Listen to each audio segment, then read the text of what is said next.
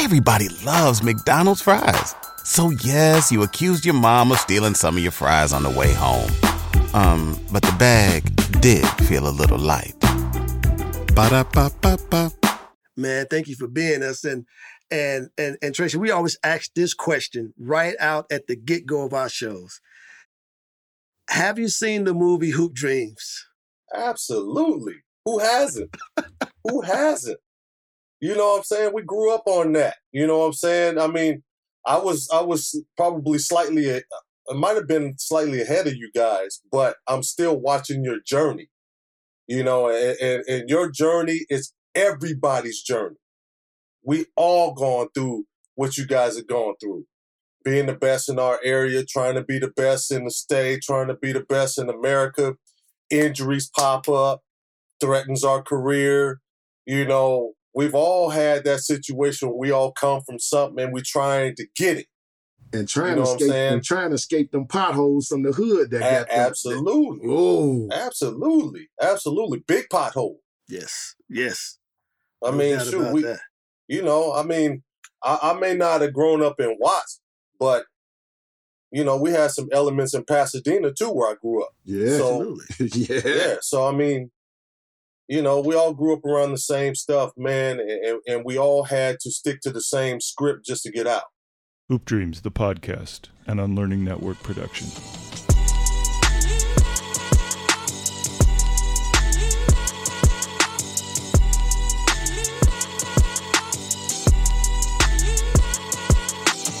The man joining us today, I mean, the accomplishments are like off the chain, off the wall. So I'm just going to give people a few of the many accomplishments that our next guest have. He's a McDonald's All-American at Glendora High School in California, where he averaged, get this, Agee, not 20 points a game, not 30 points a game, What?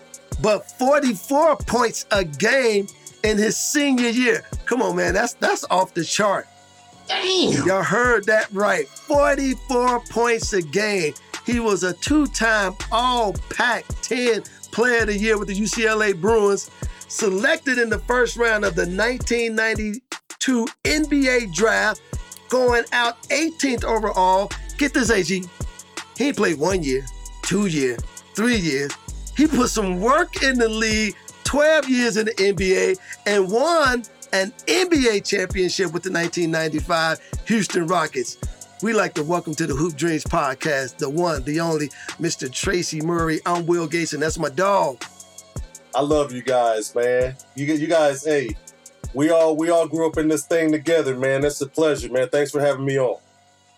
You know, obviously we call this the Hoop Dreams podcast, but truthfully, today it's the Tracy Murray podcast because, man, we want to know about you, man, your origin story. So take us back to your neighborhood, 70s, the 80s. What was it like growing up, Tracy Murray? Well, growing up in Pasadena, man, it's I grew up in Michael Cooper's basketball camps. I grew up in the Boys and Girls Clubs. I grew up in the YMCAs. You know, we all grew up hooping, playing pool, ping pong, all the same stuff we all, you know, did as kids, man. And of course, you know, it's no different than Chicago, man. You know, it's in New York and anywhere else. You know, this little gang element, you know what I mean, drug dealing and all of that stuff that's around. Yeah. But, you know, it's like, it's funny how there's a rule, an unwritten rule. Like when young fellas are trying to do something, it's kind of like the hands off of them. They're trying to do something else. Yeah. So that's the past. I had that past in Pasadena where I grew up, man, because I grew up, you know, where the Bloods were, and I moved up to where the Crips were. So, and I went to junior high school with both. So, you know, I mean, the elements were always there, but if you look in Little Pasadena and you look at all the talent that came out of there, you're talking, you know, Ryan Hollins, Stacey Augman, you're talking Troop, the group Troop, John B. You know, there's tons of baseball players, Ricky Irvins, who played with the Washington Redskins, Marcus Robertson, who's a long time NFL player. Now he's a coach with the Arizona Cardinals, Tony Crutchfield. I mean, the list goes on. And then you look at the street ball players. You know, you got Sick With It, you got Bone Collector. Yep. I mean, you got dudes that's come through that grew up there. You know what I'm saying? And it's a bunch of us that I'm, you know, just right off the top of my head, I'm not there right now, but tons of us, man. There's tons of talent in Pasadena, and we all found our way out some way. My uncle is James McAllister, God rest his soul. That's Chris McAllister, who played in the NFL. Mm-hmm. That's my cousin. So there's I mean, my brother played, you know. So, I mean, Lamont Murray, my first cousin. Yeah. He grew up in Pasadena, his childhood, before he moved up to the Bay. So there's a lot of talent that's come out of Pasadena. Man, so I'm wondering, man, because, you know, in Hoop Dreams, we showed that playground aspect. Did you and your brothers grow up playing outdoors first? Oh, absolutely. You know, recess, lunchtime, it's on the blacktop. You know, we all grew up playing on the blacktop at some point. You know what I mean? And then when it came to, like, games and organized stuff like the Boys and Girls Club, YMCA, Palm Street YMCA, we were outside the blacktop. But, like, there are some that had gyms. So we went into gyms. And then we played at Washington Junior High School. We played at Victory Park, Villa Park, Jackie Robinson Center. So there are tons of places where we grew up hooping. Now, you know what I want to get into is, because you've seen it in the movie, I'm going against my brother, Agee going against his dad. What was them battles like with you and Cameron, man, coming up as kids? You know what, man? I say this a lot and people think I'm bullshitting, excuse my language, but my brother was better than I was. It's just the size difference is what kept him away. You know what I mean? Cam was better than me, man. Cam was a state player of the year as a sophomore. Wow. Damn. He was co-state player of the year with Charles O'Bannon as a sophomore. Really? What? Yep. His team was 33-1. Wow. They beat Charles O'Bannon and them in the sectionals, CIF sectionals, and then lost to him in state. Wow. Oh my God. Yeah, so, I mean, Cam was a killer, man. It's just he went to the wrong college. Like, right out the gate, he was supposed to go to UCLA, but things with me on the way out because of leaving early, it wasn't cool for him. You know what I mean? They were a little upset at me, so he didn't want to go there and get screwed. So he ended up going to USC because George Raveling was putting guards in the league. He had put Robert Pack in the league. He had put Dwayne Cooper in the league. He had put Harold Miner in the league. So he was like, well, shoot, I'm sliding over here. Maybe something good can happen. And then George Raveling got in that car accident that ended his career, and my brother never played for George Raveling. So there were 2 years that he was stuck at USC. Wow. And then he had to figure that thing out. And I don't know anybody that can transfer up and succeed. Like, he went from USC, which is a football school, to Louisville. Wow. And ended up starting over there and finishing his career with it there. So Cam was a killer, man. He just, I thought he was extremely talented, and he also, he didn't have the size that he should have had, but he also developed even more late because he took it more serious. You know how you young, you like hanging out with your friends and getting a little bit, you know, mischief a little bit. Wasn't like 100% focused. Yeah. That's what happened to him. Yeah. What's the age gap between you two? 4 years. Yeah, so I mean, he ended up in the CBA. He had a tryout with the Raptors, and he had a tryout with the Indiana Pacers. So I mean, he had a couple of shots, you know, and then he ended up doing the Globetrotter thing. And then, you know, he's like, all right, I'm tired of chasing. Let me go ahead and train these kids and develop an AAU program. That's beautiful. What's the name of his program? Prodigy Athletic. Prodigy Athletics. Love it. Yeah, so he's been in over 20 years, man, of training kids and having an AAU program. We know about Mac Irvin Fire. We know about him. Yeah. Mac know about Absolutely. See, we're not I'm sure they do. we're not sponsored, you know what I mean? But there's a mutual respect between us and Mac because like Mac used to come to UCLA and play pickup games with Byron up there with us at UCLA. So I've been knowing Mac a long time. If you went on a road trip and you didn't stop for a Big Mac or drop a crispy fry between the car seats or use your McDonald's bag as a placemat, then that wasn't a road trip. It was just a really long drive. Ba-da-ba-ba-ba. At participating McDonald's. Time. And then, you know, I know he could shoot that rock. You know what I mean? He shoot that thing. Yeah, he can. So, I mean, it was natural and he's extremely competitive just like his brother. So it was natural when we finally like hooked up and played against each other that it was going to be extremely competitive. That back gym in Las Vegas was on fire. I can only imagine, man. I can only imagine. We had a young Kessler Edwards on that team that he was coaching against. Really? Really? Yeah. Yo, it's another AAU squad out there with what's the boy name? The Compton Magic. Yeah, Compton Magic. Yeah, they know about us too. Yeah, okay. But see, they sponsored, man. So, you know, they try sponsored teams. That's what I like about Mac Irvin. Mm-hmm. They're a sponsored team, but they want the smoke. That's right. There's a lot of sponsored teams. Nah, them, Seattle Rotary, you know, they want the smoke. They don't care who it is. And there are some. Give Mac Irvin them this too, man. They stay home and play a lot of the local teams too. Yeah, man. yeah, that's huge, man. You not only are you doing it for yourself and your kids to get more reps, but you also giving other kids an opportunity to be seen. That's right. You know what I'm saying? Yeah. That's right. Thank you, Mac Irvin, for giving us a chance to be seen. Because the Compton Magics of the world or some of these other guys, they want to keep their shoes. They want to keep their shoe situation, so they don't want to see us. That's right. That's right. Well, they like we can't get beat by the Prodigy. They right. They don't even have a shoe company. You know what I mean? It's like we can't get beat by them. Does the shoe companies tell them where they can play and where they can't? I don't know exactly how it happens. I just know there's sometimes we are in the same bracket, and then when we finally start going, they're not in our bracket anymore. Yep. So I don't know how that happens. I'm not saying they're ducking us, but I'm saying something is going on.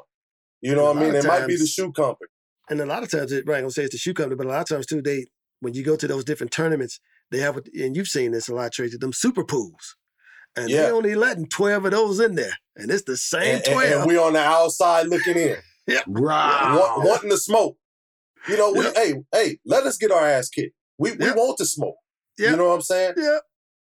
And speaking of that, getting it kicked, who was that cat in your neighborhood that you said, when I beat this dude, I know I'm ready? Who was that guy for you? I played in a lot of adult leagues with my dad. You know, he always took me around to play pickup in adult leagues and stuff like that. Wow, I'm gonna say it like this. It probably wasn't an individual, but I was on ARC team number 2, Mid-Valley ARC team number 2. Okay. Team number 1 was the M Squad. Derek Martin, Don McLean, Chris Mills, Doug Meekins, and James Moses. Ooh. And they went out and recruited and got Sean Kemp, Chris Lawson, and Sean Woods. So they loaded up, right? Yes. And we beat them. That's when I knew we arrived. Yeah. Really? What? Yeah, we beat them. It was me, Mitchell Butler, Adonis Jordan, Wayne Womack. You know, we had a few too. Idris Jones, we had a few too. Man, but that's a name I ain't heard in a minute. Mitchell Butler. That was my college roommate. Was he? Yeah, Mitch was my roommate. Man, he was a baller, man. Mitch is an agent now. He played 9 years in the league. He's an agent now. Really? Yep. When he went undrafted, worked his way in and was and held on for a while. You know, man, when you decided to be on the show, I always ask guests this, and I want to get this from you too, man. Who put the ball in your hand? My dad. I mean, and the interesting story was, you know, he's a gym rat. Always have been, always will be, still a gym rat at 75 years old. So he can sit in gyms all day, watch people play and all that. So when he was hooping, it'd be him and my uncles and a bunch of dudes in the neighborhood hooping. I was a baby, and he would bring me, and I would be crying like a mug in the corner. I wouldn't shut up. He brought a basketball and put it right there. That's all it took. Not a bottle, not a pacifier, a basketball. So you was born for that. Yeah, he knew right then. Oh, I might have some. My goodness. Man, it's funny because I got a very similar story, man. I remember my brother, I probably was about 5, and, he probably was forced to babysit me. But he would take me to the playground, and, you just want to play, and they wouldn't let you play. But he did the same thing, man. He set a ball in front of me and was like, listen, when my game is over, I'm going to take you out here and get you a couple of shots. Now, it seemed like he played like a million games, but right. Yeah, I remember that so vividly. But I want to move into your high school, man, and typically you being recruited at Glendora High School. But talk to us about high school and how was it for you? Because, you walked in, how tall was you when your freshman year? Well, it's an interesting story. My freshman year, the summer of my freshman year, I grew from 5'11" to 6'4" in 3 months. But my body went out of whack. Yeah, my body went out of whack. So I had a major hip surgery on my left hip, and they told me I'll never play again. But you guys know how that is, man. Everybody done been through injuries here, and you're not going to let somebody tell you that you're done. You know what I'm saying? So I sat out my whole freshman year. I made varsity with a severe limp, and then I couldn't play. I was on crutches for the rest of the year. Damn. So I came back my sophomore year at 6'5", and then, put in a little bit of work, averaged 28. And then my junior year, I was 6'7", and then averaged 31. And my senior year, I stayed at 6'7", and the 44. Hey, Agee, you see how he just slid that in there? You see how he slid that in there? I put in a little bit of work. I was California's all-time leading scorer in 3 years. What? Yeah. What? The whole state? The whole state. I was number 1 in 3 years. Cam was number 2. What? Cam was number 2. Y'all just kept it in the family. Dog, what type of... You had, and then you had 2 in the same high school at number 2 for a while, and then Casey Jacobson, who was younger than all of us, came and broke all the records later. And then at one time you had all Glendora cats at 1, 2, and 3. Dog, our coach knew how to put us in position to score, to do our thing. But the growth part, was you having growing pains? Like, what the hell? Oh, man, and you didn't even play. Like, man, I slept a lot that summer, but I when I was playing, I was starting to play with a severe limp. I thought it was a pull groin. I ain't never had a pull groin before, so right. But the limp was starting to be so bad that my dad's like, "Yo, it ain't no pull groin. We got to find out what the hell this is." So we went to 5, well-renowned doctors that looked at it and it was like, "You're done." Wow. We can't even touch you. Really? But then, and this is all around the country. But then we found somebody right in our backyard at Orthopedic Hospital, Dr. Stanford Noel. He saved my career. He saved my life. Gave me a second opportunity, man. He went in there. He put 8 screws in place. Cut the bad part of the bone was curving. So he cut the bad part out, put the 8 screws together, let the bone mend back together. That's what happened that year I was out. The bone was mending back together. My left side's a little bit shorter than my right side, but I had to figure it out. You know what I mean? I had to figure it out. But none of the doctors said, like, you still growing, right? Like, did they even mention that? No, I probably would have been 6'9" if my hip wasn't messed up. Give me 6'9", I'm an NBA All-Star. Easy. But I'm just saying, but still to just think about your career, man, everything that you've gone through, because a lot of times I think as athletes, we know other athletes are dealing with what we go through. But when you hear the stories, they're so unique and so different, man, because I didn't know this aspect about your story, with your hip and your career almost not even happening, man. So, man, thank God, man, that, that one doctor. That one doctor that knew what he was doing.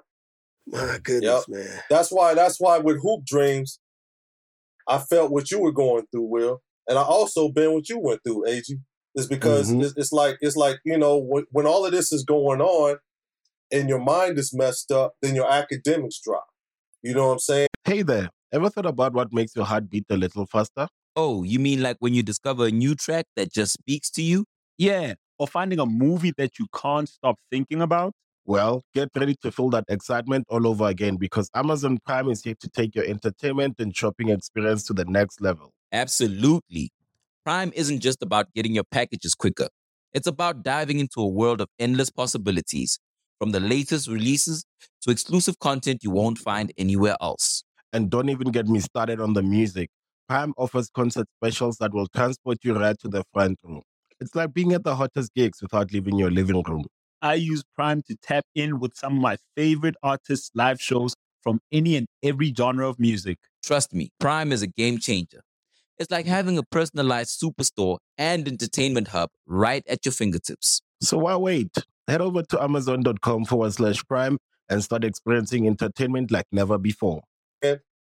And I was almost academically ineligible for my sophomore year because I was distracted.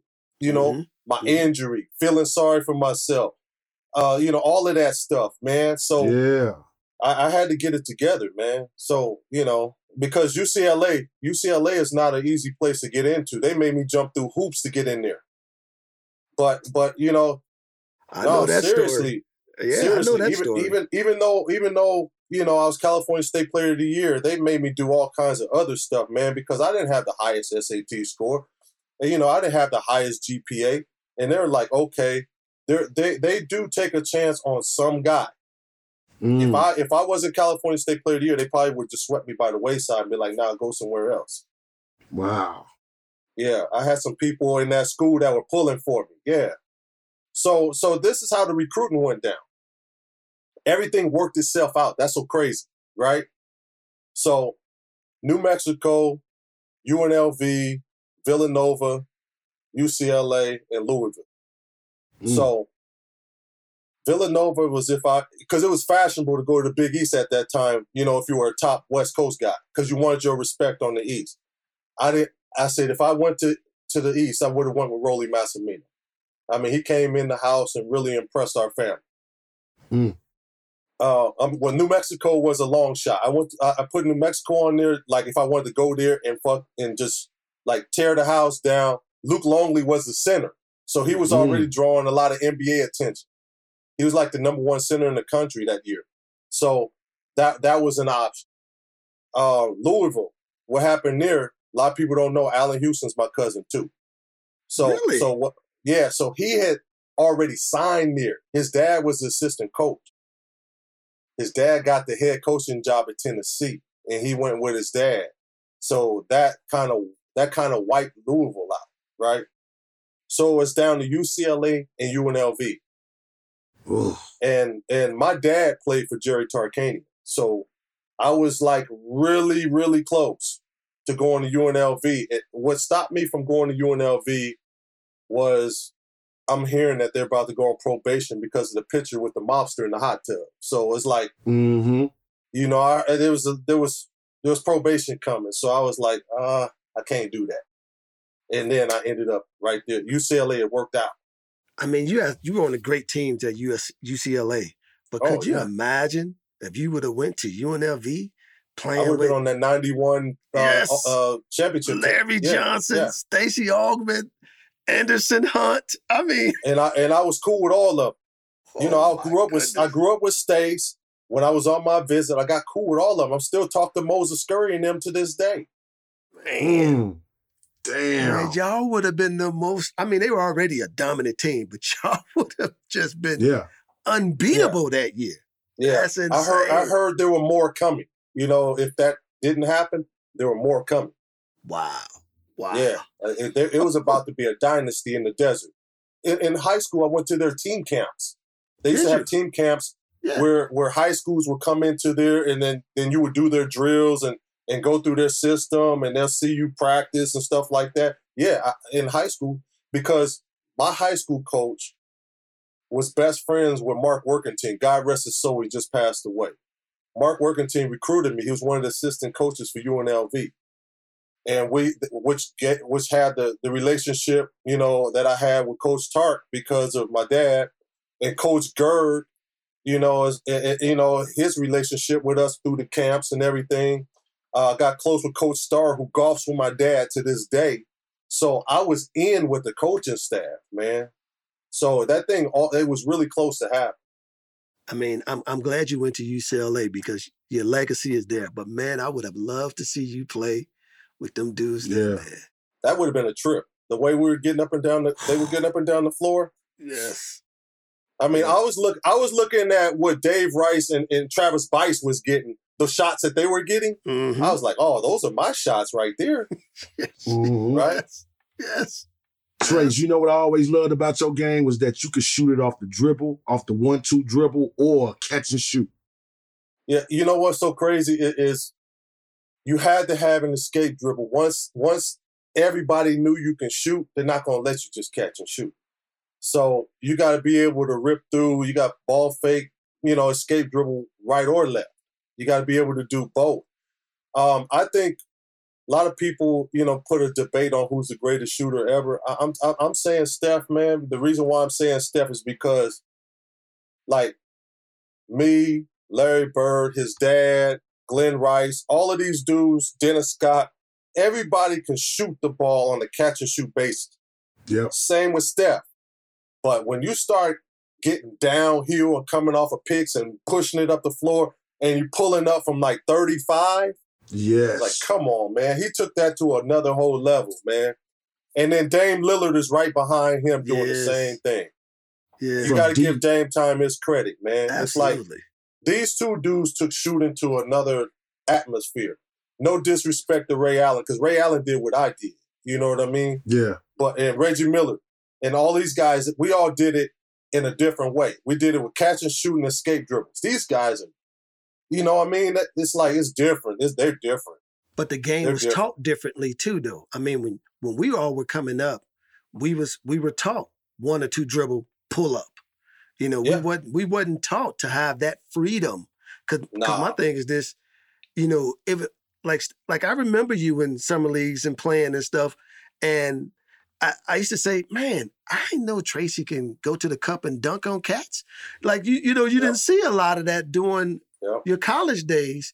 But then when I'm seeing you out there on the playground, I'm like, okay, here. Because when you was a shooter, you was defined kind of like to that position. They put you in the box. Yes. They put you in the box. Yeah. You can't average 44 a game just shooting 3. You know what I'm saying? You just can't. They're going to take that away. I was able to post up. I was dunking. I was a really good offensive rebounder. It's like the reason how I learned how to offensive rebound is because when I first got on the travel ball team or AAU team, they wouldn't pass me the ball. Mm. So my pops was like, what are you crying for? Go get it off. Get your big ass on the glass. So I learned how to go to the glass. So, everything that I learned, it helped me for the future. Mm-hmm. When it comes to playing basketball. It helped me score in many different ways. You just couldn't put me in a box. Mm-hmm. Mm-hmm. And you shot out when you was always ready, like with your hands to catch and shoot, but you shot off your toes, off the ball of your foot. That's how you shot. And I always tell players, I said, bruh, I don't care how you hold the ball, how you shoot it and all that. And when you get up here, I was like, if your feet is not right, it will show in the shot. Your feet is the most important thing. Your feet gotta be ready. If your feet ain't ready, your shot is off. Yep. Your guide foot gotta be pointed towards the basket, just like your elbow gotta be pointed towards the basket. And your feet, you gotta have your knees bent when you catching that thing and be ready to let it go. And that's why you said it makes Dame and Steph then took it to another level, because now they making 6 and 8 dribbles to get create space, and they From still 35. and they feet still be up under rim and everything follow through. I'm talking about it's cash money. From 35. Like, we would catch and shoot from 28. From 20, right. But they doing all of this and pulling up from 35. I mean, they just took that thing to another whole level. Agee and I, man, we got this thing we want to do with you. It's called halftime. Yeah. And what we're going to do is, man, we're going to throw some quick hitters at you. Okay. And we want to see what you're going to throw back at us. So I'm going to hit you with this first one. Give me 3 players you play with or against that you thought should have made the league. There's a guy that a lot of people don't know. His name is Reggie Cotton. He's about 6'3", 6'4", from Pasadena. Jump out the gym, strong, shoot. He played, shoot it way out, like off the dribble, step back from like 35. And he was our age, so he was before his time. You know what I'm saying? He just didn't like school. Gotcha. You know, he didn't like school. Him, man, Conrad McCray was a beast. Conrad McCray was, you know, God rest his soul, that was my man. And he was athletic, blocked shots, ran the floor like a deer. There's a guy that's out of your area, Ronnie Fields. Yeah. Ronnie Fields. He was for real. Yeah. You know, of course, my... Who needs an alarm in the morning when McDonald's has sausage, egg, and cheese McGriddles and a breakfast cutoff? Ba-da-ba-ba-ba. Of course, people gonna think I'm biased when I say my brother, but I seen my brother destroy dudes in the league in summer league. So, you know, I've seen it with my own eyes. I'm not just saying it. You know, so of course I'll say my brother. You know, your most memorable high school game and why? It's the one that we lost. It's the losses always kill you. The losses, you always replay the losses in your mind. The losses, you always look at like, what could I have done better to win? I had 64 points, 19 rebounds, 7 block shots, 5 assists, 3 steals, and we lost by 6. This a real high school game? State championship game. Hey, this is what my mind thinking right now. You know how you guys talk about going down to state? We're going up to state. And we lost in the state championship game. And you had how many points again? 64. So this what I'm thinking, Agee. You know, high school basketball ain't nothing but 32 minutes. Right. He got up 64 points in a half an hour. What was the name of that? What was the name of that team? I know you remember. Menlo Atherton. I'll never forget it. 89-83. Who the hell did they have? They had a team that was there the year before and lost. So I'll be damned, you know, they're going to be like, I'll be damned we're going to let somebody beat us when we were here last year. You know what I mean? They had 2 twins, Kendrick and Cedric Reed. They were both 6'3". They had a 6'5" athlete named Atiba Williams. Then they had another 6'7" white dude, and then they had a dude that was about 6'5", about 250, and he was a future Dallas Cowboy. Wow. So you had that. And then you had like a solid dude coming off the bench. Now, my help got hurt in the first quarter. My help went to Illinois, and he was a quarterback for Illinois. And he'd never reached his potential because he hurt his back in our game. He should have been in the NFL. J.J. O'Loughlin. J.J. O'Loughlin should have been in the NFL. He was the quarterback for Illinois. That was my high school teammate. He fell on his back and got low bridge in the first quarter of the game, and he wasn't the same after that. He gutted it out, but he wasn't the same.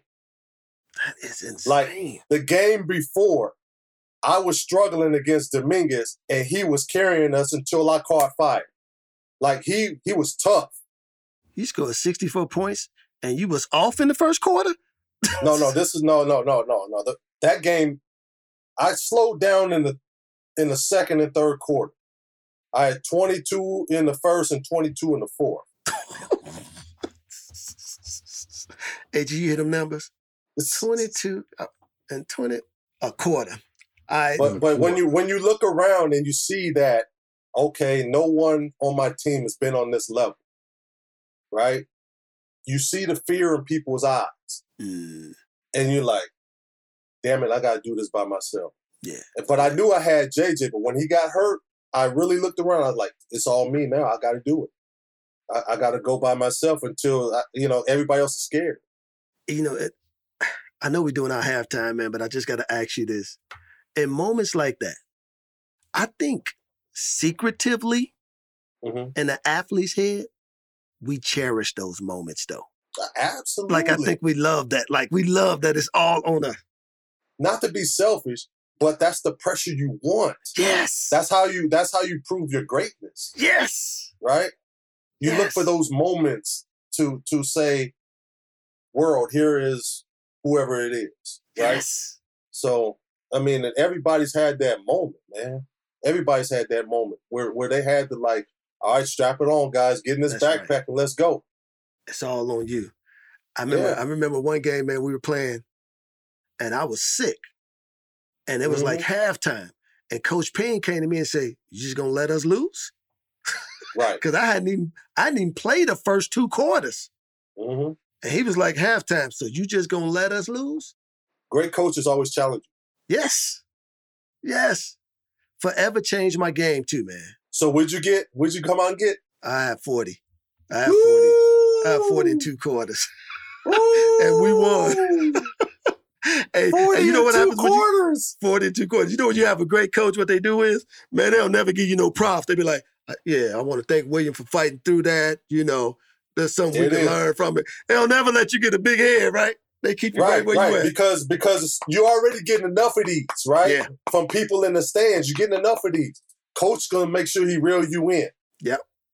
Your coach and your parents, your parents, your brothers or whatever, anybody close to you, they're gonna make sure that you stay grounded because everybody around you telling you're great. Your inner circle got to keep it 1,000 with you. Absolutely. And rest in peace, Coach Payne. Yeah. What other passions do you have outside of basketball that if you were not an NBA star, what would you have been doing? Well, I was messing around with the music a little bit. And I found that passion. I always loved music. I was in a drum class when I was young, trumpet, trombone. So I had a little bit, of music classes in the past. But in the league, man, when sometimes, things just don't go well. You're going to be sitting in those 4 walls thinking about the game all the time. And that's what causes slumps. You stop believing in yourself because you're thinking about the last one. You're thinking about the last one when there's more to come, right? And you need an outlet. So I went and bought a studio, man, and just started making beats. Really? So that's what my outlet was. And I used to be in the studios with some talent, Neil and Six John, and a lot of dudes. I was just sitting up in there, just soaking up the game, watching them do their thing. So yeah, man. Music probably would have been. I would have dove all the way in if it wasn't for hoop. So is there still a TM Productions out there somewhere? Nah, man. I was. You know what? It's like I never sold a beat. I was doing it for my mind. I was doing it as an outlet. Started getting pretty good at it, but I never actively pursued it. Gotcha. But I knew people, if I wanted to actively pursue it, to just jump right in. You know what I mean? Because they're always looking for dudes that's going to help out production-wise. They can't do it all by themselves. They're always looking for a camp. So I could have slid into a camp. Hey, Tracy, this another one, a quick hitter for you. Your favorite overseas cities that you played in and that you live in. Athens, for sure. I played in Athens, man. I played for Panathinaikos over there. Athens is off the chain. Really? The Saloniki's nice, too. Because I played my second year at the Saloniki. Moscow wasn't bad. I played over there. Moscow wasn't bad, man. All the there was some cool people over there. The city was cool. It wasn't bad. Turkey was kind of cool. Istanbul. There was a couple, man. There was a couple that was all right. It's funny. Your first choice, everybody we talk to says the same thing. That's the city that if they had to live there, man. they could live there. Well, Mike Batiste is from Long Beach, right? Mm-hmm. And he grew up playing with and against Cam. And I ended up being his teammate in 04.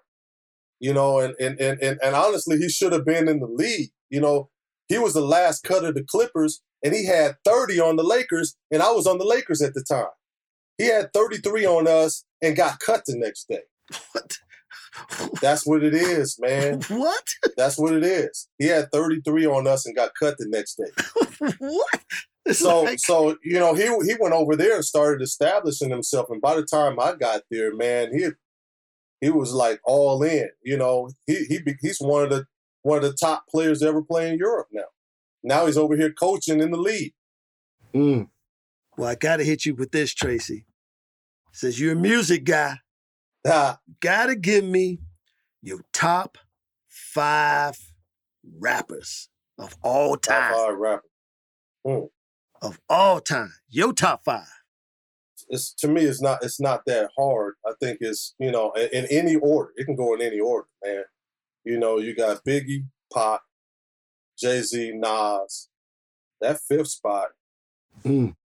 Kendrick? Really? No. Eminem. No love for the 90 guys. Eminem. No Eric B, no Rakim, no LL. I love them, but those dudes took it to another whole level. Everybody loves McDonald's fries. So yes, you accused your mom of stealing some of your fries on the way home. But the bag did feel a little light. Ba-da-ba-ba-ba. Like, Big Daddy Kane. Kane is my man too. They used to call me Big Daddy Trey. You know what, Kane?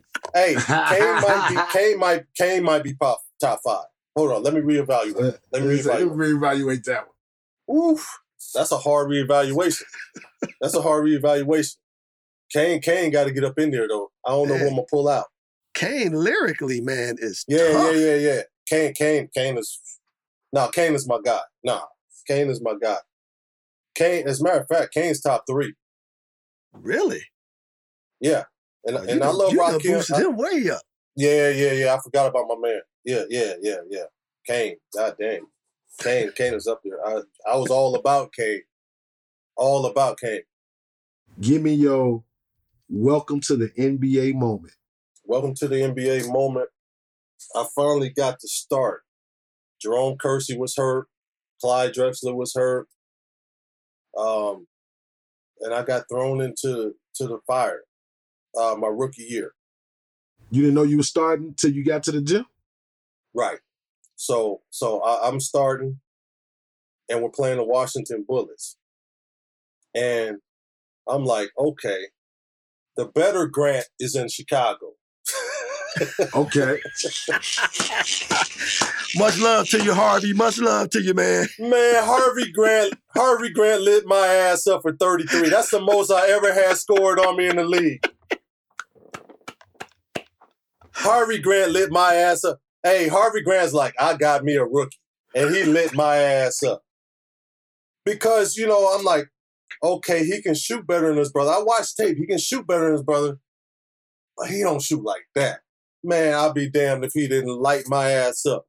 What? I got Harvey that fire Grant. started. Harvey Grant lit me up. What the coach say to you? Shit, there wasn't nothing to say. You got to come sit down, bro. You got to come sit down. There's nothing to say. Hey, the horn says it enough. And you know you walking out like, damn, I got my ass kicked. You know what I'm saying? Yes. Yeah, that was my, you know, everybody would think it might have been Scotty or somebody like that. But Harvey Grant welcomed me to the league. Now, the 2 hardest dudes I had to guard, Grant Hill and Tracy McGrady. 20 shots with the ball, ISOs, pick and rolls. Come on, man. Come on. That's a problem to guard. and you're not known as a defender, that's a problem to guard. It's a problem to guard. Can you even speak to that a little bit, though? Both of them 6'8". Tracy was a better shooter. Grant was cat quick. And he had that thing where he would go through his legs as he's coming forward and cross you over and explode by you. Yes. And then if the big is too late coming over, they in the poster. They in the poster. Like Grant, anybody that questions Grant Hill being a Hall of Famer, they need to go get some tape. They need to go get some tape. I played against Grant Hill, summer leagues and everything. Let me tell you something. There's two Grant Hills, man. Always, a lot of people don't understand. That younger Grant Hill, like that high school Grant Hill, he was so smooth. Like, glide, man. Like he was like motion with it. Then that college Grant Hill figured out how to be nasty. And then that NBA Grant Hill figured out how to put them both together. I was like, oh my goodness. This dude nasty and smooth. Bruh, I played against Grant. The first time I played against Grant was at the Boston Shootout. And he was locking up and handling the ball at 6'8" then. I mean, he was a problem then. And he was extremely unselfish. Like, he wasn't aggressive yet. I played against him at Duke. You saw it starting to come along. And I was his teammate with Team USA in 91, the Pan American team. So you saw a lot in practice. That dude in the league, those first couple years with Detroit, my goodness. I got one more story with Grant Hill, man. Then we go leave that one alone. But we had Nike camp. And so we leave Nike camp and we all get to 5-star later in the week. Because, they kind of overlapped each other. Right. So we get to 5-star like on Wednesday. About time Friday night came, Grant Hill was the MVP of the camp. Like he only played like 2 games. That's how dominant that dude was, man. You should have seen him at USA tryouts. Oh, gosh. So you got everybody that's somebody in the gym, minus Shaq, minus Robert Horry and Doug Christie, because they got waivers to come to the next level, and Tom Gugliotta. So the rest of us, you got to hoop. You got to make the squad. So Jimmy Jackson's going to be out there killing. Grant was out there killing. I had to kill to get on the squad. Terry DeHare was out there killing. But Walt Williams was serving everybody. Walt Williams. Wiz was killing everybody. Wiz put on a damn show. Wiz put on a show. I was like, God dang. 6'8", point guard, high handles, high socks. Man, Wiz put on a show. That shit I saw Wiz do in the tryouts, I wish there was a camera in there catching all of that. As a matter of fact, it's interesting that you say that because we had Tony on the show, man, a while ago, and he was talking about, man, that Walt might be the greatest player to come up out of Maryland, outside of laying bias. Yeah. I'm telling you, Walt did some shit. Like, he came up to this dude. I forgot who it was. He came up. He's at the free throw lines like a 1-4 flat. He came up. He in and out. He turned around. Whop, whop. And came back around, crossed him, and went to the hole and banged out. I told you it was a show that he was putting on. It was a show. It was a you can't deny me show. Who was the coach of that team? What of the whole team? The Olympics. It was Gene Cady. He was the Pan American coach from Purdue. Yeah. Yeah. Man. Let's get into your show. Yeah, what was incredible. Let's get into your draft. You come out, man, in 92. That class is underrated. Ridiculous. Yep. Crazy. I mean, morning. They don't talk about our class. Other than Shaq and Lonzo, they don't talk about our class. Yeah. Jimmy was number 4, Leitner was number 3, Walt Williams was in the lottery. Man, Robert Ory was Fonz number 11. That, was in there. LaFonso Fonz Ellis was in there. Yeah. Todd Day, Oliver Clarence Miller, Weatherspoon, Latrell. Like, it was Doug Christie. Latrell went by. Hey, Latrell was the sleeper of the draft. He went behind us. Right. That's right. Latrell Sprewell. Man, he was the sleeper of the draft. And then we had some second rounders last 12, 13 years. Matt Geiger, Sean Rooks, rest in peace to my boy. There were second round, Popeye Jones, second rounders that lasted for a long time. Talk a little bit about that draft, and particularly your decision to come out early. Well, we forgot about Harold Miner. he was in baby, that draft too. Baby Jordan. Baby Jordan. So this is what we're doing. Now, Shaq and I were McDonald's All-Americans with Jimmy Jackson. So we all kept in touch. Mm-hmm. Harold was in the link too. And we were just waiting on Shaq. You know, we knew the trickle down was going to be good, right? So when Shaq decided he was going to go, Jimmy said it after that, Harold said it after that, and then I was like, I'm out too. You know, I mean, I looked at it like this. They told me end of the lottery mid-first round. That's why I went. Okay. You know, that's why I went. Wow. And you had to, like, get it from reliable sources because you're kind of throwing yourself out there like that. You know what I mean? Mm-hmm. And the crazy thing about that, it's like just the whole stress of going to work out for teams and then sitting there at the draft. I was the last one in the green room. So I was really stressed out. Everybody that said that they were going to take me, that I worked out for, they passed.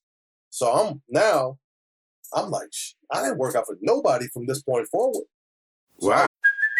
Hey, it's Kaylee Cuoco for Priceline. Ready to go to your happy place for a happy price? Well, why didn't you say so? Just download the Priceline app right now and save up to 60% on hotels. So whether it's Cousin Kevin's Kazoo Concert in Kansas City, go Kevin, or Becky's Bachelorette Bash in Bermuda, you never have to miss a trip ever again. So download the Priceline app today. Your savings are waiting. Go to your happy place for a happy price. Go to your happy price, Priceline. I was stressed out. I took a walk. I got up and left the table. So when they called my name at 18 for San Antonio, they had to come get me out the back. Damn. Yeah, I was messed up, bro. Like, and then you initially walk to the thing to shake David Stern's hand, but it's like I took so long to get out there. They're like, man, forget your hat. Don't mess with the hat. Just hurry up and get to the thing. So I got this hat looking all big on my head, right? Oh man, but the whole walk, I was like, I'm going to kill everybody that passed on me. I'm going to let them have it. I'm going to let them have it. Yeah, I'm going to let them have it. Yeah, it was stressful, man. It was stressful, but it ended up working out. Now, did you get an agent right away? Yeah, you had to. If you were coming out, you had to. And then the pre-draft camp in Chicago, the underclassmen didn't work out. We didn't play. So that I could have either played myself up or played myself down if I played.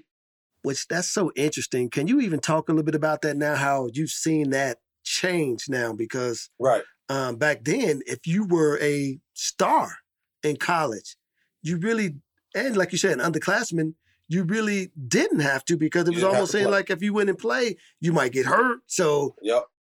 You kill your stock. Yeah. You kill your stock. Yeah. Kill you don't your want stock. to mess your stock up. Yeah. But now it's almost like guys got to play. Yeah, they got to play.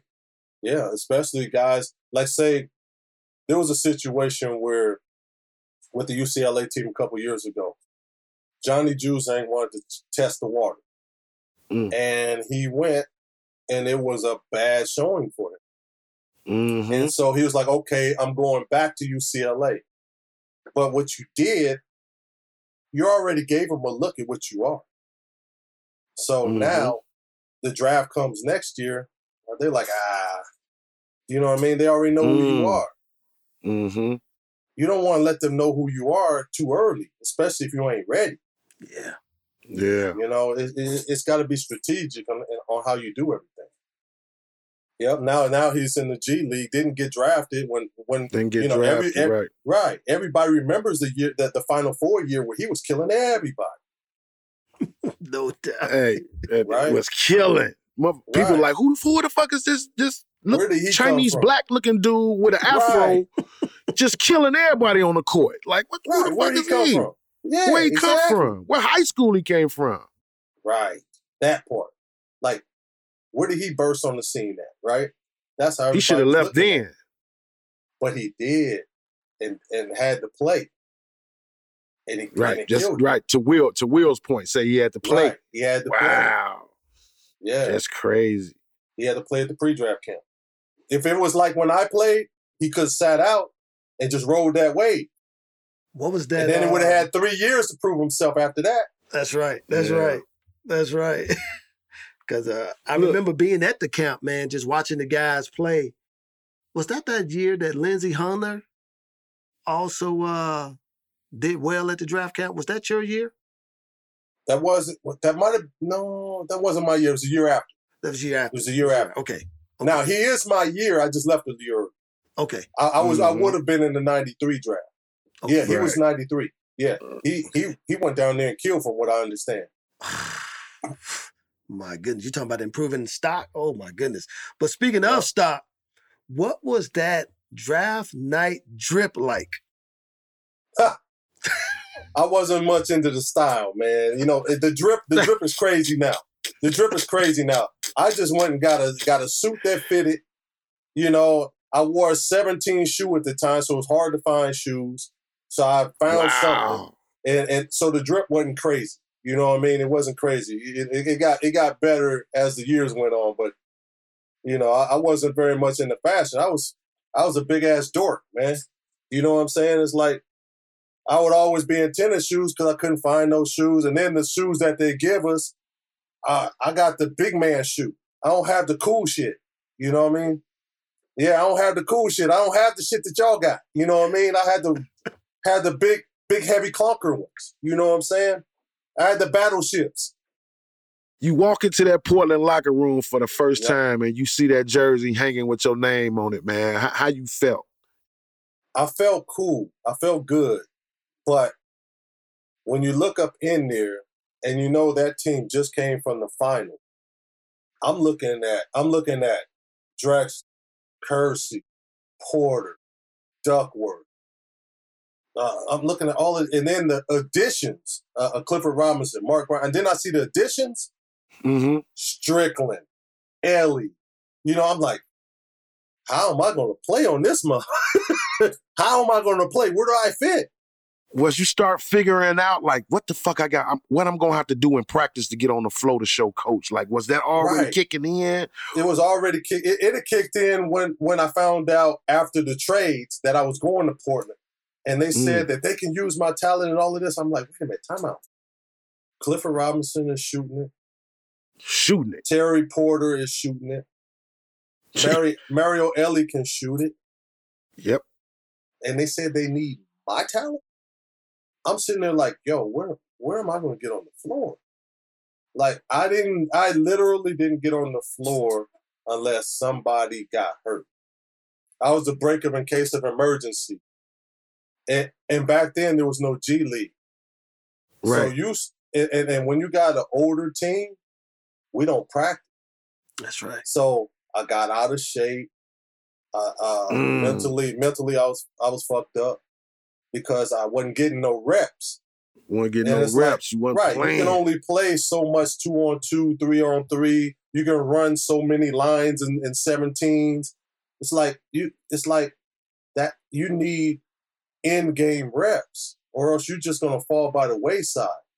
There was no skill development coaches back then. Wow. It was just a head coach and 3 assistants. That's it. Head coach wasn't really fooling with you. The assistants, you know, you had to beg them to come out of the locker room. You know, when I got to Washington, and Bernie Bickerstaff was our coach. Mike Brown was a workhorse. Now, Mike would come and try to get you to pull you out of the locker room. You know what I mean? Thank goodness for Mike Brown, you know, but see, during that time, I was in the rotation already. So it's like, all right, Mike, I need a little bit of rest, man. What year were you in Washington? I was in Washington my 4th year through my 8th year. What year? So fifth year through 9th year, 5th through 9th. So that was after the 95 championship, after the first year, the inaugural year of the Toronto Raptors, 95, 96. So it was 96, 97 was my first year. We had the Bulls in the first round, and they were talking about we were the team of the future. That's right. When Mike had 55 in game 2. That's with you, and they swept Weber, Howard, Strickland, Cheney, Legler, Mirasan, you know, Chris Whitney, Liddell Eccles. Yeah, we had Harvey Grant. You know, we had a squad. We had a nice Ashraf Amaya, a young Ben Wallace. Ben Wallace. So, yeah, man, a young Ben Wallace, man. I mean, we had talent. I gotta ask you this. You talked about how Harvey gave it to you. Did y'all ever have that conversation? No, we didn't have that conversation, but Harvey ended up playing a power as he got older. So we never had to guard each other anymore. You know, I had to guard Jawan. You know, that was our practice thing. Me and Jawan was going at it. So, but you know, we played hard against each other and we made each other better.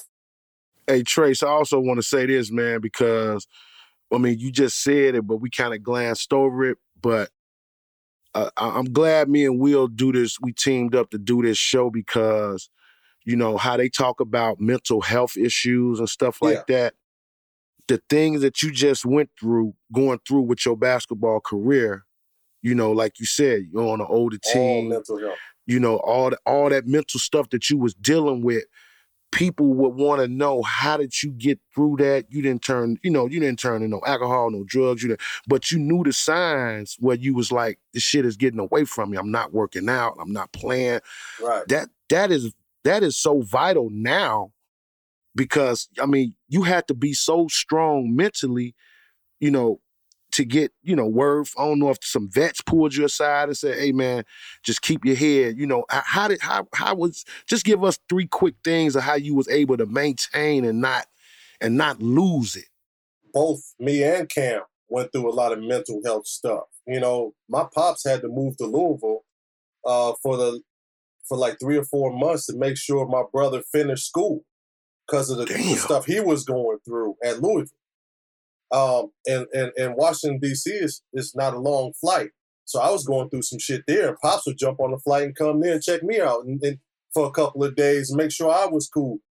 My Pops had a lot of air miles, bro. A lot of air miles because between coming up to Portland, coming to Houston, being part of the championship parade, but I wasn't playing, you know, like all of this stuff, man, y'all's career, my career, everything's a mental health. Man, everything's mental health. This thing ain't new. Everybody think it's just a new thing right now. It's not new. We were told, we come from the suck it up generation. Y'all suck that shit up. Y'all suck that shit up, man. Pick yourself up off the ground, dust yourself off, and let's go. That's what it was, you know, and now everybody uses it as an excuse not to do well or use it as an excuse to fail. Don't use it as an excuse to fail. Use it as motivation. Use it as, I'm going to show this coach I can play, even though he ain't cool with what I'm bringing to the table. And if it doesn't work, get your agent on his job to get you out of there to a better situation. Like, because once you get in the league, this is where I went wrong at. It's not basketball, fellas. It's a business. It's a business. It don't matter how many asses you bust in practice. And Gilbert Arenas talked about this on his podcast, about how many people's asses he busted and it didn't matter. They got the salaries, bro. It's like, they're not going to, if I'm making 1.1, the guy in front of me is making 3.5, I'm not playing. How are you going to justify that to your owner who's paying the salary that Okay, I'm playing a 1.5 guy over a 3.5 guy. It doesn't make sense. And he getting more minutes. Right. Because they got in their mind who puts asses in seats and sells jerseys. They got in their own mind who does that. But how does a coach find themselves responsible for that? Because if the ownership and the management is picking the guys and paying them that money, they're on that stream. They're puppets too. There are some that cut the strings. Pat Riley, Phil Jackson, they cut the strings and do their own thing. You know, and they don't care. They don't care. You know, they cut the strings, do their own thing. Hey, Trace, Will, this is what I told a kid the other day. I was just talking to him about professionalism, like what is being a professional. I was like, let me break it down for you just in this category. I'm gonna use basketball, the NBA. I say, you the 11th man on the team, and y'all on a 5-game road trip, and you ain't played in no game. He ain't put you in none. But y'all playing at home the 6th game, and he puts you in. He expects for you to be professional. No pouting. That was me. I was 11th, 12th man, 10th, 11th, 12th man. Those my first 3 years in the league. Portland and Houston. I didn't play. So I got out of shape, which is unprofessional. I had a negative attitude, which was unprofessional. You know, you always when you start lighting motherfuckers up, you're gonna let people know that you're doing it. Got me sitting on the bench over here. You know what I'm saying? You're gonna let people know you're doing it. Pouting, moping, not into the game, not supporting your teammates. I did all of that shit. So, and this is where it all comes from. I was a starter my whole life. I kicked everybody's ass my whole life and was a starter. Okay, I came off the bench a little bit at the beginning of my UCLA career. Started the rest of the whole time. Now, maybe 1 month of not starting in my whole career. And now, not only am I not starting, I'm not playing. Period. Unless somebody get hurt. So I didn't take that too. Yeah, who would? You've been doing something your whole life and you've been good at it. Right. And you get here? Well, here's another thing. That's why they say it's a man's game. I was a kid in a man's game. I was 20 years old, turned 21, playing against grown men, and I was acting like a child. So, and not only did I do that, but that reputation follows you throughout the rest of your career now. Every general manager knows that this is a problem. Now, when you get to the end and you want to kick it and be a mentor, they're like, oh, hell no, you want to play. Not knowing that you have matured from 20 years old up until 32, I've matured. Right. I don't care about playing anymore. Let me help these youngsters. Nah, get the fuck out. You know what I'm saying? It's like they remember when you were negative, right? They don't care if you were a kid or not. They remember the negativity. That stigma follows you. And then when your skills diminish and you get a little bit older, they can't wait to kick you out. Really? And nail the door shut. Hey, and you know what? That's what I told the kid. I said, a coach expect for you to be professional even when he ain't played you 5 games. Right. But his thing is, when I call your number, be ready. Be ready. You supposed to be professional and be ready and go into the game and do what you do. Right. You know what I'm saying? Like, I'm like, and if you don't do that, you're not growing. You're not understanding what you're involved in and what you're trying to perceive because, shit, I mean, just think about it, Will.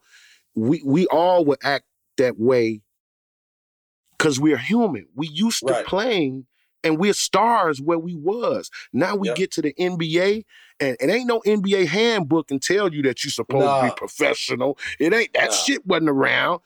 I mean, even if a vet, and vets kind of can sniff out rookies who kind of going through, you know, a tough time in the league, they'll put them up under their wing. Who was those vets for you? Clyde Drexler did that to me. Clyde Drexler and Mario Ellie. You know, I didn't. Clyde at the time, I believed him because he didn't have to take his time out because he was the man on the team. He didn't have to take his time out to come talk to me. You know, he didn't have to. Mario Ellie gave me a lot of jewels. And I tell him to this day, Mario, thanks, bro. Because if it wasn't for you, I wouldn't have lasted 12 years. Because he was telling me, look, this is what you got to do to last in the league. And I'm like, you the competition telling me this, so I'm not trusting you. You know what I'm saying? But what he was telling me was the right thing. You know, be a star in your role and what your role is. Be a star in your role. You don't have to be the star, but be a star in your role. Mario was a star in his role, bro. But I get what you're saying with that, but it's so difficult, like you said earlier, when you're a young guy and you're going through that. I think sometimes what was missed from the athlete is that, like, where's that fine line or that thin line? Like, when you weren't playing, coaches would say, you should be angry. You should be mad. You should be fighting. But then you mad, you angry, you fighting, you pouting, is looked at negative. Like, what's that middle ground that decide that it's pouting and you being, you know, disrespectful to the team versus it being like, man, this kid just wants to play. What's that line? Well, the coaches in the league are non-confrontational. They don't want to talk to you, especially if you're negative. They're not. They don't want that conflict. But your teammates, when it gets bad, your teammates will pull you to the side and be like, yo, it's starting to mess with us now. You're starting to rub us the wrong way. You're starting to disrespect us now.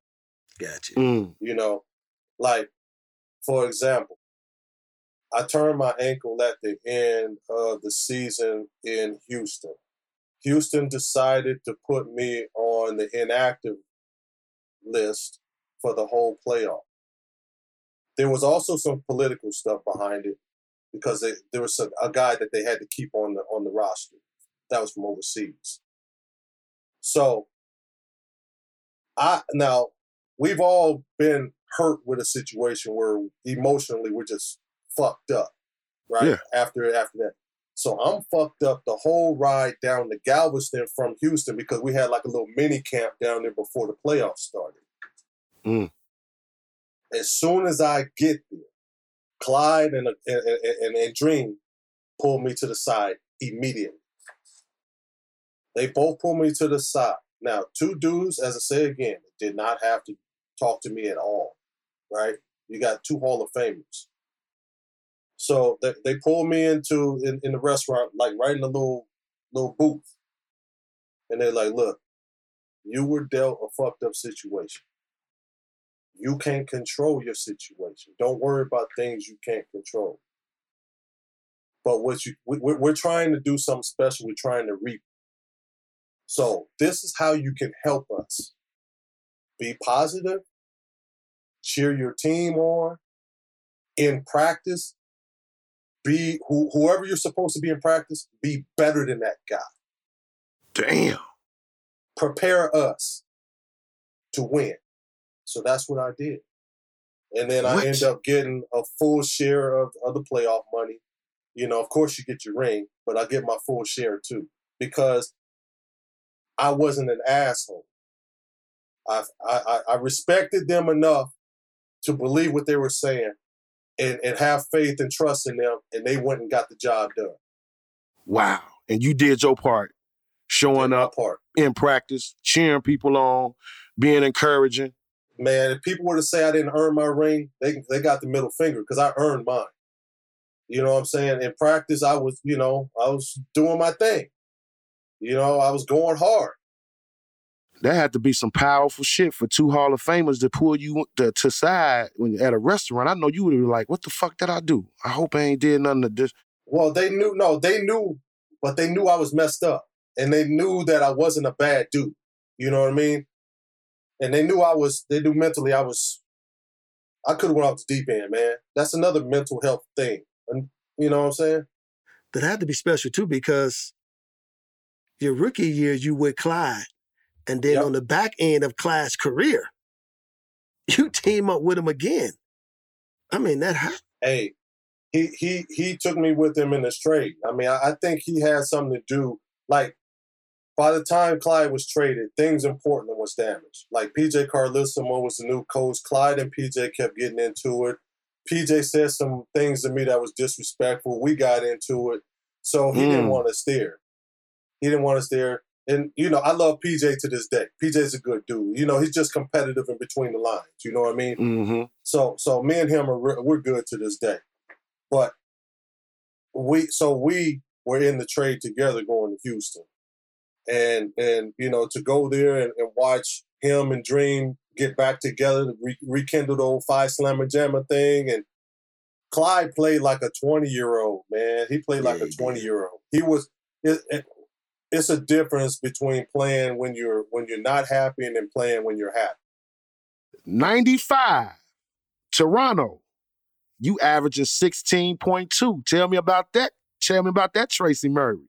What how you feeling about this time now? Like, I'm a vet now. Like, I'm just finna let it fucking fly.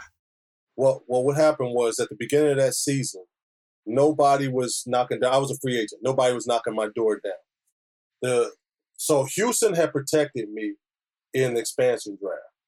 Then all of a sudden they decide to change, you know, just do a 180 and say, okay, we're not interested anymore after the expansion draft was over. So I'm stuck. They're not going to re-sign me, and they already got their rosters. And they're in training camp already. And I'm sitting at home working my ass off, right? In the best shape of my life, hungry as hell, just chomping at the bit to get my you know, opportunity. Y'all's big brother saved my career. And he's my big brother to this day. He's my big brother to this day. Zeke saved my career, bro. Zeke saved my career. Are you serious? I thank him every day for it. I call him every so often and keep thanking him for it. Because he was honest with my agent. My agents are dirty sometimes, dog. They want their money, right? So my agent kept trying to get money. He told my agent, look, because the rules the way they are, we only have minimum. So I'm like, look, I told my agent, look, stop bullshitting. Give me his number. Let me talk to him. Because we had prior communication when he was in Detroit. He was like, when I was in Portland, he was like, man, you know, you happy over there? I'm like, nah, come get me. You know, so, and that's when Allen Houston was on the team. I went in that locker room to hang out with Al for a second. Mm-hmm. So here it is, fast forward. I'm talking to him on the phone. He's like, T, we ain't got no money, bro. So if that's what you're looking for, then I can't really help. He was 1,000 with me. He said, but what I do have, an opportunity for you to restart your career. You got minutes and shots up here. I said, look, send me a plane ticket. Send me a plane ticket. I'm coming. So this was on a Thursday. I get up there. Our first game is on a Saturday. So I played like about the first 35, 40 games coming off the bench behind Willie Anderson. Then when they made that trade, I was hooping. I started hooping off the bench. They made that trade and traded Willie Anderson. Then they put me in the starting lineup. And then I averaged 22 as a starter and 16 altogether. So I finally got my chance to go out and do it. I, had numerous 30-point games. I had a 40-point game. You was a fan favorite shooting behind that arc in Toronto. I remember that shit. Man, it set me up for the rest of my life, and Zeke is responsible for that. Now, what year was that? That was 95, 96, right after the championship. Fun fact. So that team, right? Yep. So Zeke calls me up and invites me to camp, but I twisted my knee, so I could not go. Fun fact. We could have been teammates. Who knows, right? Damn. Could have been teammates. Could you picture both of us shooting that thing? Hey, man, listen. I'd have just been happy to put that uniform on. I'd have been that cheerleader. You didn't have to worry about it. I'd have been that guy. Keep shooting that thing, Tracy. Keep shooting it. but I know you. Yeah. We come from the same school. Yeah, that dog would have came. Same era. Yeah. That you got dog in you. You're not going to be, that dog want to bite. Yeah, that dog ain't going to sit there. Yeah. But you know what? You would have worked. You know what I'm saying? You would have worked. You know, and everybody's 100 with each other. You know, everybody's 100 with themselves. Like, there were situations where there was a dude that came in training camp and killed everybody, right? When I was in Washington. Mm-hmm. I'm like, woo-wee. I'm glad I got my 7-year deal. My ass might have been cut. You always have a dude that come through camp that run through all the stars. I've seen it happen time and time again. Hey, Trace, I mean, the vet dudes would be like, man, it's okay. That motherfucker just helping me get into shape. That's all. hey, no, the vet dudes, when he start cooking, the vets gonna get on the bikes. On the bikes. They get on the bikes. That's right. They gonna get on the bikes. I'm out this day. Let me go get on the bike. That's right. They didn't want this. They like, I'm cool. Yeah, you can go ahead and say it. They didn't want that smoke. No, they didn't want the smoke, man. I mean, because, you know, you got your thing about you. You know, your confidence about you, your swag about you, you know what I'm saying? That you built up over years. And then you got this young whippersnapper coming in. He's more athletic because, you know, you done got worn down a little bit. And you know, you don't want to get cut up by a young dude, you know? That's right. But it happens to the best of us. That's how we get replaced. And unfortunately, that's the game. Yep. Let me ask you this about your one team. Was Vernon Maxwell crazy? Mad Max is my man. You know what? He a good dude, man. He a good dude, but you don't want to be on his bad side. You know what I'm saying? You don't want to be on his bad side. Max is a good dude. Charles Oakley was my teammate. He's a great dude. These guys are total team guys, man. You just don't want to be on their bad side. You know why I liked it? I liked it Gary Payton, Vernon Maxwell, and Xavier McDaniel because they all talk shit to Michael Jordan. Like, they didn't care. No. Like, they was like, no, motherfucker, you ain't just finna just do me like any type of way, motherfucker. I'm gonna come back at your ass because Mad Max used to give Michael Jordan some shit too. Fits. Used to give him fits. Yep. That's why we believe that we would have beat those two teams if Mike was still there. Those 2 years, we still would have been champions. Vernon still say that to this day. He believe that shit. Yeah. We were loaded, man. We were loaded too. They would have had to deal with a monster that they weren't used to dealing with the king. You know what's interesting, man? That would have been like, that's literally probably the greatest championship that never happened. Yeah, absolutely. Absolutely. That Houston, Chicago. That was it. Yeah, that would have been. That was it. Especially that second year. That was so improbable. But listen, we have, man, Tracy, we know we got to go. So real quickly, Agee just got one more question for you. Go ahead. What's the next chapter in Tracy Murray's hoop dream? Tracy Murray's hoop dream is going to Malia Murray right now. My daughter is 10 years old. I'm just trying to pour into her what I know. My son didn't want to play. He's in the Army. But my 10-year-old, she loves the game. She's trying to be the best version of her. My wife is 6'1", I'm 6'7", so she's gonna be tall. Yes. My youngest one, Tiana, is just starting to play too. So I'm pouring into my girls right now, and also Cam's daughter is a killer. You know, Kayla's a killer. Yeah, and Cam Jr. is starting to come along too. So we're just pouring in. We're just pouring into our kids now, man. We've done it. We poured into everybody else's kids with Prodigy. Now we're just trying to make sure we don't fail our own kids. I'm the goat of my era. I've been a trending topic. I'm as fly as a feather. My pocket's macroscopic. See, with time I get better. I'm always in the action, kid. Know I got it locked from Chicago where the toughest live. Concrete jungle, earn my stripes on the pavement there. You make it here, then you can make it anywhere. No comparison. Your game is embarrassing. No one can touch me. I'm all for going there again. Yeah, I think I'm ballin' like I'm Will Gates. I'm hoop dreaming, trying to fight against a sealed fate. More faith, think I'm ballin' like I'm Martha Agee. I'm box office and one day they gon' have to pay me. Yeah, I think I'm ballin' like I'm Will Gates. I'm hoop dreaming, trying to fight against a sealed fate. More faith, think I'm ballin' like I'm Agee. I'm box office in one day, they gon' have to pay me. Hoop Dreams the podcast, an Unlearning Network production.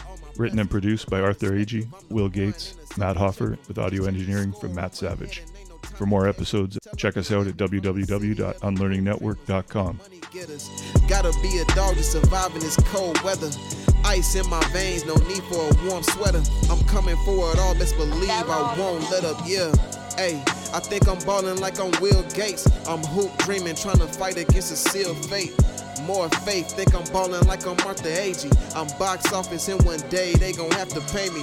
Yeah, I think I'm ballin' like I'm Will Gates. I'm hoop dreaming, trying to fight against a sealed fate. More faith, think I'm ballin' like I'm Agee. I'm box office in one day, they gon' have to pay me.